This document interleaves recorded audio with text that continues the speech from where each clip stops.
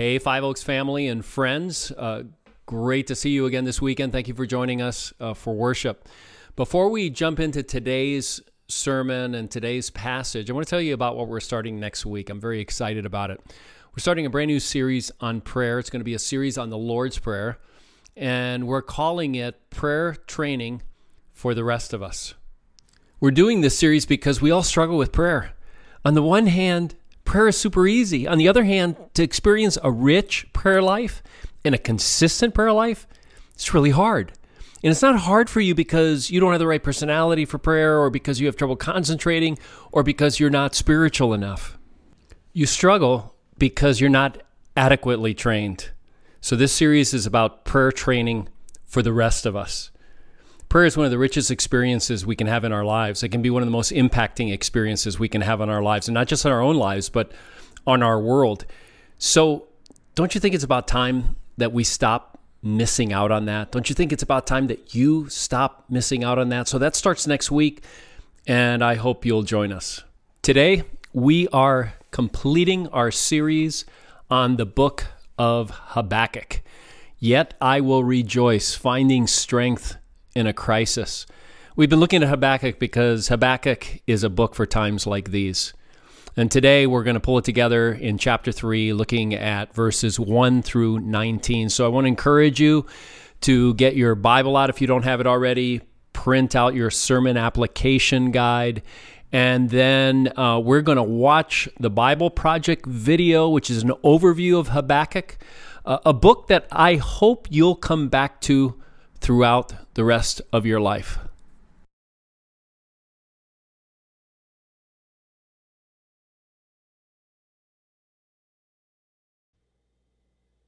The book of the prophet Habakkuk. He lived during the final decades of Israel's southern kingdom, and it was a time of injustice and idolatry. He saw the rising threat of Babylon on the horizon, and that was not good news for anybody. But unlike the other prophets, Habakkuk does not accuse Israel. He doesn't even speak on God's behalf to the people. Rather, all of his words are addressed personally to God. And the book tells about Habakkuk's personal struggle, his journey of trying to believe that God is good when there is so much evil and tragedy in the world. And so Habakkuk's words are actually poems of lament, and they're very similar to the laments that you find in the book of Psalms. The poet lodges a complaint and then draws God's attention to suffering or injustice in the world, demanding that God do something. And knowing about this lament form, it's actually the key to understanding the design and message of this short book. Chapters 1 and 2 are framed as a back-and-forth argument between Habakkuk and God. And the prophet lodges 2 complaints to which God offers 2 responses.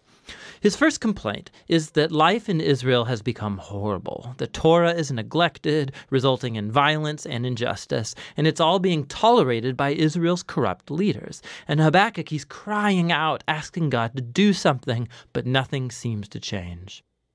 But then all of a sudden, God responds. He says that he's very aware of the corruption of his own people, Israel, and that he's summoning the armies of Babylon to bring down his justice on Israel. And very similar to the message of Micah or Isaiah, God says he will use this terrifying empire to devour Israel because of their injustice and evil. But Habakkuk has a problem with this answer, and so he offers his second complaint. He says Babylon is even worse than Israel. They're more corrupt, they're more violent, they've deified their own military power, they treat humans like animals, gathering them up like fish in a net, he says. They devour nations and people groups in order to build their own empire. And so Habakkuk says, how can you, a holy, good God, use such corrupt nations as your instruments in history? He demands an explanation. In fact, he depicts himself as a watchman on the city walls, waiting for God's response, which eventually comes. God tells Habakkuk to get out some tablets and chisel and write down what he sees and hears. It's a vision about an appointed time in the future, that even though it may seem slow in coming, it will eventually come. In fact, God says that the righteous person will live by their faith in this hope and vision. So what is this divine promise that Habakkuk is supposed to write down? It's that God will bring Babylon down. God says that the violence and oppression of the nations creates this never-ending cycle of revenge, and that God will use this cycle to bring about the rise and fall of nations. And the fact that God might, for a time, use a corrupt nation like Babylon does not mean that he endorses everything that they do. He holds all nations accountable to his justice, and so Babylon will fall along with any other nation that acts like them. God's promise is then elaborated by a series of 5 woes that describe the kinds of oppression and injustice that's perpetrated by nations like Babylon. The first 2 target unjust economic practices, like how wealthy people will charge ridiculous interest just to keep poor people in debt, and so they build their wealth through crooked means. The third woe is a critique of slave labor, treating humans like animals and threatening them with violence if they don't produce. The fourth woe targets the abuse of alcohol by irresponsible leaders. While people are suffering under their bad leadership, they're partying and wasting their money on sex and booze. And the last woe exposes idolatry, the engine that drives such nations. They have made money and power and national security into their gods, offering these allegiance at all costs. And so people become slaves to their own national empire. Now, the practices described here aren't unique to Babylon, but that's part of the point. Given the human condition, most nations eventually become Babylon. And so this is how God's answer to Habakkuk in this book becomes God's answer to all later generations, to anyone who lives in a world ruled by other Babylons. But it leaves the question hanging. Is God going to let this cycle, the rise and fall of Babylon-like empires, go on forever? And that question is what chapter 3 is about. We're told that this is a prayer of Habakkuk, and it begins by Habakkuk pleading with God to act now in the present like he has in the past in bringing down corrupt nations. And what follows is a very ancient poem. It first describes a powerful, terrifying appearance of God. It's very similar to the opening poems of Micah and Nahum, and similar to the appearance of God at Mount Sinai in the book of Exodus. There's cloud and fire and earthquake. When the Creator shows up to confront human evil, everybody will be paying attention. Habakkuk then goes on to describe this future defeat of evil as a future exodus. So just like God came as a warrior and he split the sea in his battle against Pharaoh, Habakkuk says that God will once more bring his judgment down on the head of the evil house. So Pharaoh, like Babylon, has become here an archetype of violent human nations. But at the same time, we're told that when God confronts evil, he will save his people and his anointed one. It's a reference to the king from the line of David. And so in this poem, the Exodus story of the past has become an image of the future Exodus God will perform. He will once again defeat evil and bring down the pharaohs and the Babylons of this world. He'll bring justice to all people and rescue the oppressed and the innocent. And it's this hope that enables Habakkuk to conclude the book with hopeful praise. Even if the world's falling apart with food shortage or drought or war or whatever, he will choose trust and joy in the covenant promises of God. And so Habakkuk, by the end of this book, becomes a shining example of how the righteous live by faith. Habakkuk recognizes just how dark and chaotic the world and our lives can become, and he invites us into a journey of faith, of trusting that God loves this world more than we do, and that he will one day deal with its evil. And that's what the book of Habakkuk is all about. I want to invite you to read the underlined portions or to pray the underlined portions as we pray this prayer. This is based on Isaiah 46. Heavenly Father, you are God alone. There is no one like you. Your promises stand firm. What you have planned and purposed will come to be. As we look to your word, teach us and guide us by your Spirit. Encourage us and remind us that you are faithful and sovereign. We can be confident that as we follow you, you will protect us and provide us with all that we need. Thank you that whatever our circumstances may be, we can trust in your word and hope in your promises. We pray this in Jesus' name. Amen. Today's sermon is about how to regain our footing in a crisis. The passage is going to be read in just a few moments here by several of our Five Oaks staff. And to understand what Habakkuk is talking about, you need to understand that most of the places he's mentioning and most of the incidences he's mentioning, and the whole prayer that he is writing here revolves mostly around the exodus from slavery in Egypt. So knowing that, there might be details you don't quite understand, parts of the story you don't remember, but listen carefully as our staff reads Habakkuk chapter 3. Habakkuk 3, 1 through 19.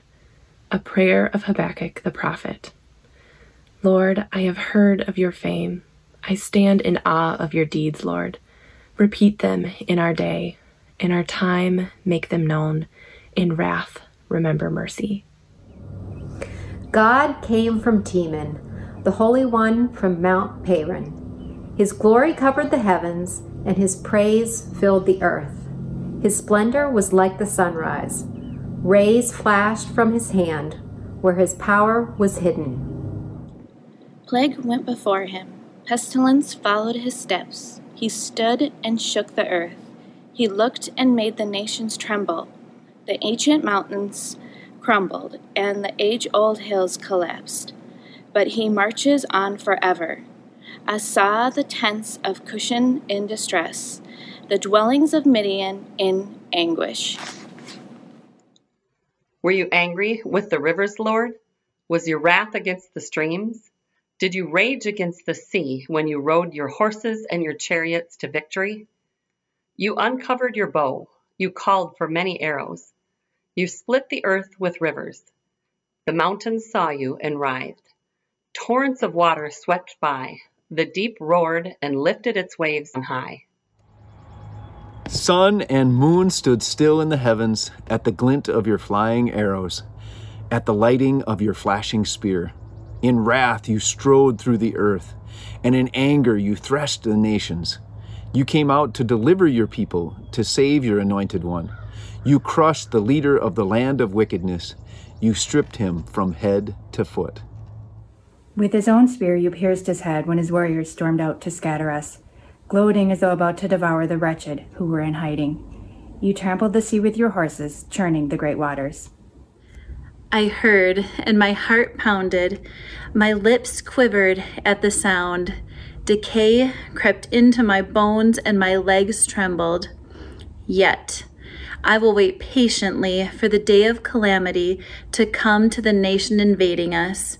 Though the fig tree does not bud, and there are no grapes on the vines, though the olive crop fails, and the fields produce no food, though there are no sheep in the pen, and no cattle in the stalls. Yet I will rejoice in the Lord. I will be joyful in God, my Savior. The sovereign Lord is my strength. He makes my feet like the feet of a deer. He enables me to tread on the heights. I had to get outside again for the sermon this week because of one of the strong images that's in our passage today. I know this isn't for everybody. Most people have said they really enjoy the being in the outdoors part of this, but I know at least one person who said it's distracting, and I'm guessing that person represents more than one person. So sorry about that, but like I said, the image that's in today's passage is really just so powerful. And so this week I've got a selfie stick, so I don't have to be right in your face in the camera. I hope that helps a little bit. I'm standing in Lost Creek, which is about 10 minutes outside of Ellsworth, Wisconsin. It's one of the tributaries that pretty sure it goes right into the Rush River, somewhere down the line here, not very far from here. And it is absolutely one of my favorite places to fish. And I think some of the reasons why I love this creek are because it's smaller, it's a little narrower. When the leaves are popping out, I mean, it is beautiful. It's lush. It's like a Garden of Eden type of experience out here. It is so beautiful. And I love that it's kind of shallow. and that really relates to part of the reason that I'm out here, what I'm going to be talking about, because being shallow, I can see where I'm walking. I don't particularly like this place because I catch a lot of fish here. The reality is I'm not a very good fly fisherman, not at all. And fly fishing is not for me about catching fish, although I love it when I catch fish. For me, it is really about solitude. It's about quiet. It's about recharging. One of the biggest challenges when fishing streams and rivers like this is just plain walking, especially the older you get. Like I said, it's one of the reasons I like this stream is that it's shallow enough that I can see the rocks that are underneath and the boulders, and I can navigate them a lot better as I'm walking along. Now, the fish are usually facing up against the current. They're facing against the current, trying to watch the food that's coming by. And so most of the time when I fish from here, I'm fishing from the center of the stream. And part of the reason is it's because it's so shallow, the fish can see you really easily and get spooked. But the other thing is it makes more room for casting through this pretty narrow passageway. And so one of the things I've discovered is that I can walk easier through the rocks if I walk like a gorilla. I think that's about the best way that I can explain it. It's kind of like when you walk on ice and you walk like a penguin, and you can walk a lot better. Well, walking through here, I think I do a little better when I walk like a gorilla.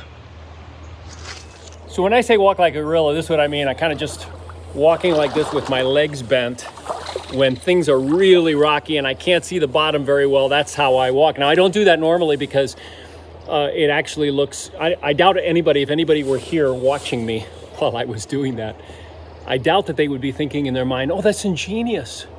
That's a great way to walk on the rocks. What they'd be saying or thinking is there's a maniac there. I don't think we'll fish this stretch today, which actually may be a good idea. Might be a way to keep this place all to myself. The book of Habakkuk ends with a declaration. It's that declaration at the very end, the very last verse, that made me want to come out here and talk about walking among rocks and talk about how to get and regain our sure footing. If you look at Habakkuk chapter 3, verse 19, it says, "The sovereign Lord is my strength. He makes my feet like the feet of a deer. He enables me to tread on the heights." His strength is described by this incredible image of the Lord, the sovereign Lord, giving him feet like a deer that treads on heights. There's a lot to this imagery that Habakkuk is using here. And it's a big part of it has to do with the heights and what it's saying about being able to scale the heights. But another major part of it is the ability to scale the heights because of the sure-footedness of the deer. And so in one of the commentaries, one of the major commentaries in the book of Habakkuk, here's what the commentators say. Sure-footed, untiring, bounding with energy, the Lord's people may expect to ascend the heights of victory despite their many severe setbacks. The heights of the earth, the places of conquest and domain, shall be the ultimate possession of God's people. Now, the idea of sure-footedness is certainly part of what he's driving at here because of what he says just a few verses earlier. So if you look at verse 16, it says, "I heard and my heart pounded, my lips quivered at the sound, decay crept into my bones and my legs trembled." Habakkuk is saying he is staggered by what is about to happen. He's crying. His legs are about to give way from under him. So how did he regain his footing? The text is really clear. He regained it because the sovereign Lord gave him strength. The sovereign Lord gave him those feet. But here's a question that you need to ask. When he was staggering, when he could barely stand, when he was weeping, when his strength was basically completely gone, the Lord was still sovereign then. So how is it that Habakkuk took hold of God? How is it that he took hold of the sovereign Lord so that he would have strength I mean, this is the big question that we have to answer. This is what I want you to leave here with, is with an understanding of how it is that we can take hold of God when we are staggering. I can imagine a day not too far in the distant future when it's going to be very difficult for me to come to a stream like this and go fishing. In a time like that, I may get a hankering to go, and I may ask my son Henry Michael to take me, and I can imagine grabbing hold of his arm, pointing to a spot and saying, just take me to that spot right there, and then come get me in about a half an hour. It might not be Henry Michael. He's the fly fisherman, the other fly fisherman in the family. It might be one of my grandchildren, one of my granddaughters, or one of my grandsons who have learned to fly fish and who love it, who might bring me out here. But I can imagine, even now, even at this age, how much easier it would be to navigate these rocks and walk through these streams, especially the ones that are deeper, if I had somebody to hold on to, somebody who was really, really sure-footed, somebody a lot younger and maybe more experienced in walking on the rocks. It would make all the difference in the world. Well, so how is it that we can take hold of the Lord, the sovereign Lord, so that we can get that strength, so we can become sure-footed? The answer is really in this chapter. It's the entirety of the chapter. So the first key to taking hold of God and regaining your footing is in actually the content of most of the chapter. So look at verse 2. The Lord, I have heard of your fame. I stand in awe of your deeds, Lord. Repeat them in our day. In your time, make them known. In wrath, remember mercy. What follows is a poetic recitation of the exodus from slavery in Egypt, with some scenes thrown in from taking the promised land. So really, the first key to regaining our footing in a time of crisis, when we're stumbling, when things are really difficult, the first key is remembering. It's simply remembering. Now, it's good in many ways to remember, to look throughout your life and remember the times that God has answered prayer in your life, the mighty deeds that you've seen from God in your life.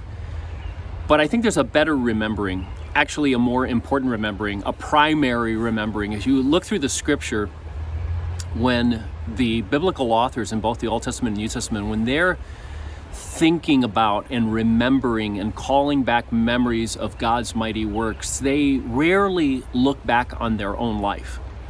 The problem with looking back on your own life is, what are you looking at? You're usually looking at the answers to prayer where God said yes to one of your prayers. You're missing all the ones where he said no. And because of his no, it was the best thing. It was the best thing for you, it was the best thing for his plan, which is always the best thing for us. But the biblical writers are always looking back to the mighty deeds of God that were done on behalf of God's people and on behalf of God's mission.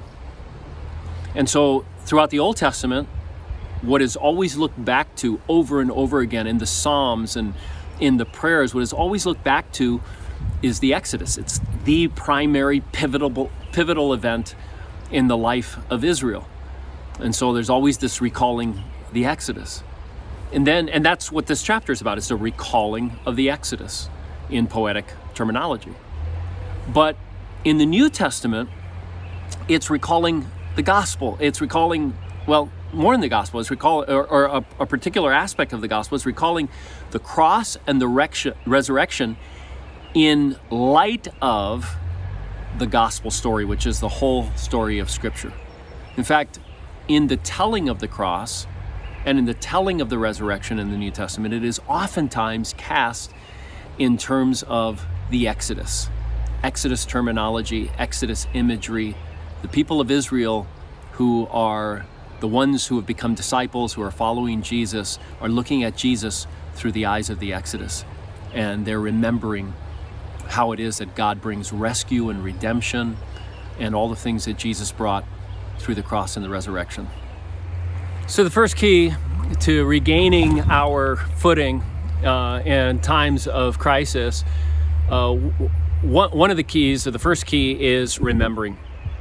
It's remembering the great works of God throughout the story of God. The second key is repeating.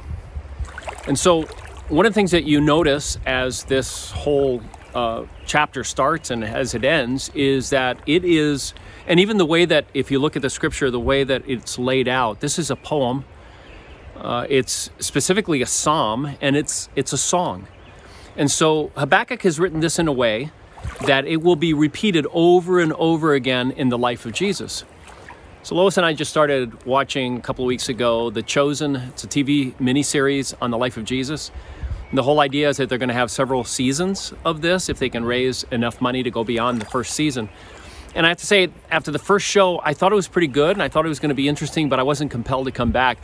When we started watching the second show, about halfway through it, I found myself totally hooked, and there's no looking back. I absolutely love this retelling of the life of Jesus. It's a creative way that they're doing it. So, and by the way, you can watch it on YouTube if you didn't know that, or you can, there's some other ways of watching it as well. But anyways, as you watch this show, there are various times that you see Jesus by himself, and you see him and you barely hear him praying. And, you know, his lips are moving, and you hear some of the things that he's praying. And when he's praying psalms, he's praying some of the blessings that the Jewish people would pray throughout the day, bedtime, getting up in the morning, that sort of thing. And he's praying psalms. And that's exactly how Jesus would have prayed, because that's the way he grew up. That's how his people prayed. That's why when he gets to the cross, in the midst of all the agony, in the midst of everything that he's going through on the cross, what's coming out of his lips, what's coming to his mind are the Psalms. And so he's praying the Psalms while on the cross. Why would that be? Because of repetition throughout his life. It's one of the ways that he regained his footing. It's one of the ways that we can regain our footing in a crisis. How does Habakkuk take hold of God and regain his footing? Does it by remembering, by repeating, and then by resolving. Look at verse 18. He's just written those haunting words about total collapse, no food, no harvest, no sheep in the pens, total economic collapse. Then he says in verse 18, "Yet I will rejoice in the Lord. I will be joyful in God my Savior." He resolves to worship. Do you see it? He's not saying everything was falling apart and God gave me a happy pill. No, he's saying everything will fall apart, yet I will rejoice in the Lord. I will be joyful in God my Savior. I will in God. That's it. He resolves. He resolves to worship. It's a choice. It takes resolve. Would you repeat with me right there in your living room, wherever you are, where you're watching this? Will you repeat out loud those three words, these three keys to regaining our footing? It begins with remember, repeat, resolve. Repeat after me. Remember, repeat, resolve. Remember, repeat, resolve. One more time. Remember, repeat, resolve. You know, if you get this down and you practice it, any one of us, if we get this down and we practice it, it can make such a difference in those times when we're in a crisis and we really, really need to regain our footing. Now, if you're watching this together as a family, I want to encourage you to pause the video and just spend a few moments as a family reviewing what those three words connect to. What are we remembering? What does it mean to repeat it? What does it mean as a family to repeat it? And then what are we resolving to do? As we begin our response with communion, I want to invite you to take the bread and to remember that Jesus' body was broken for you. Take it and eat it.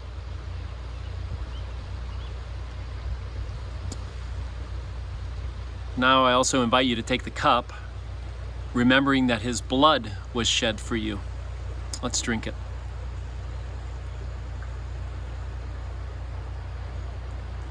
Jesus experienced utter devastation for you. He staggered for you. He wept for you. He lost his footing. He stumbled with the cross on his back. He was lifted up by others and nailed to a cross. He did that so that we could regain our footing. Take hold of him. Remember the gospel story. Repeatedly sing and tell and read the story. Resolve to worship. Right now, if you have kids with you who are not taking communion, I want to encourage you to pray the blessing that's going to be on the screen over them, and then we will continue our response.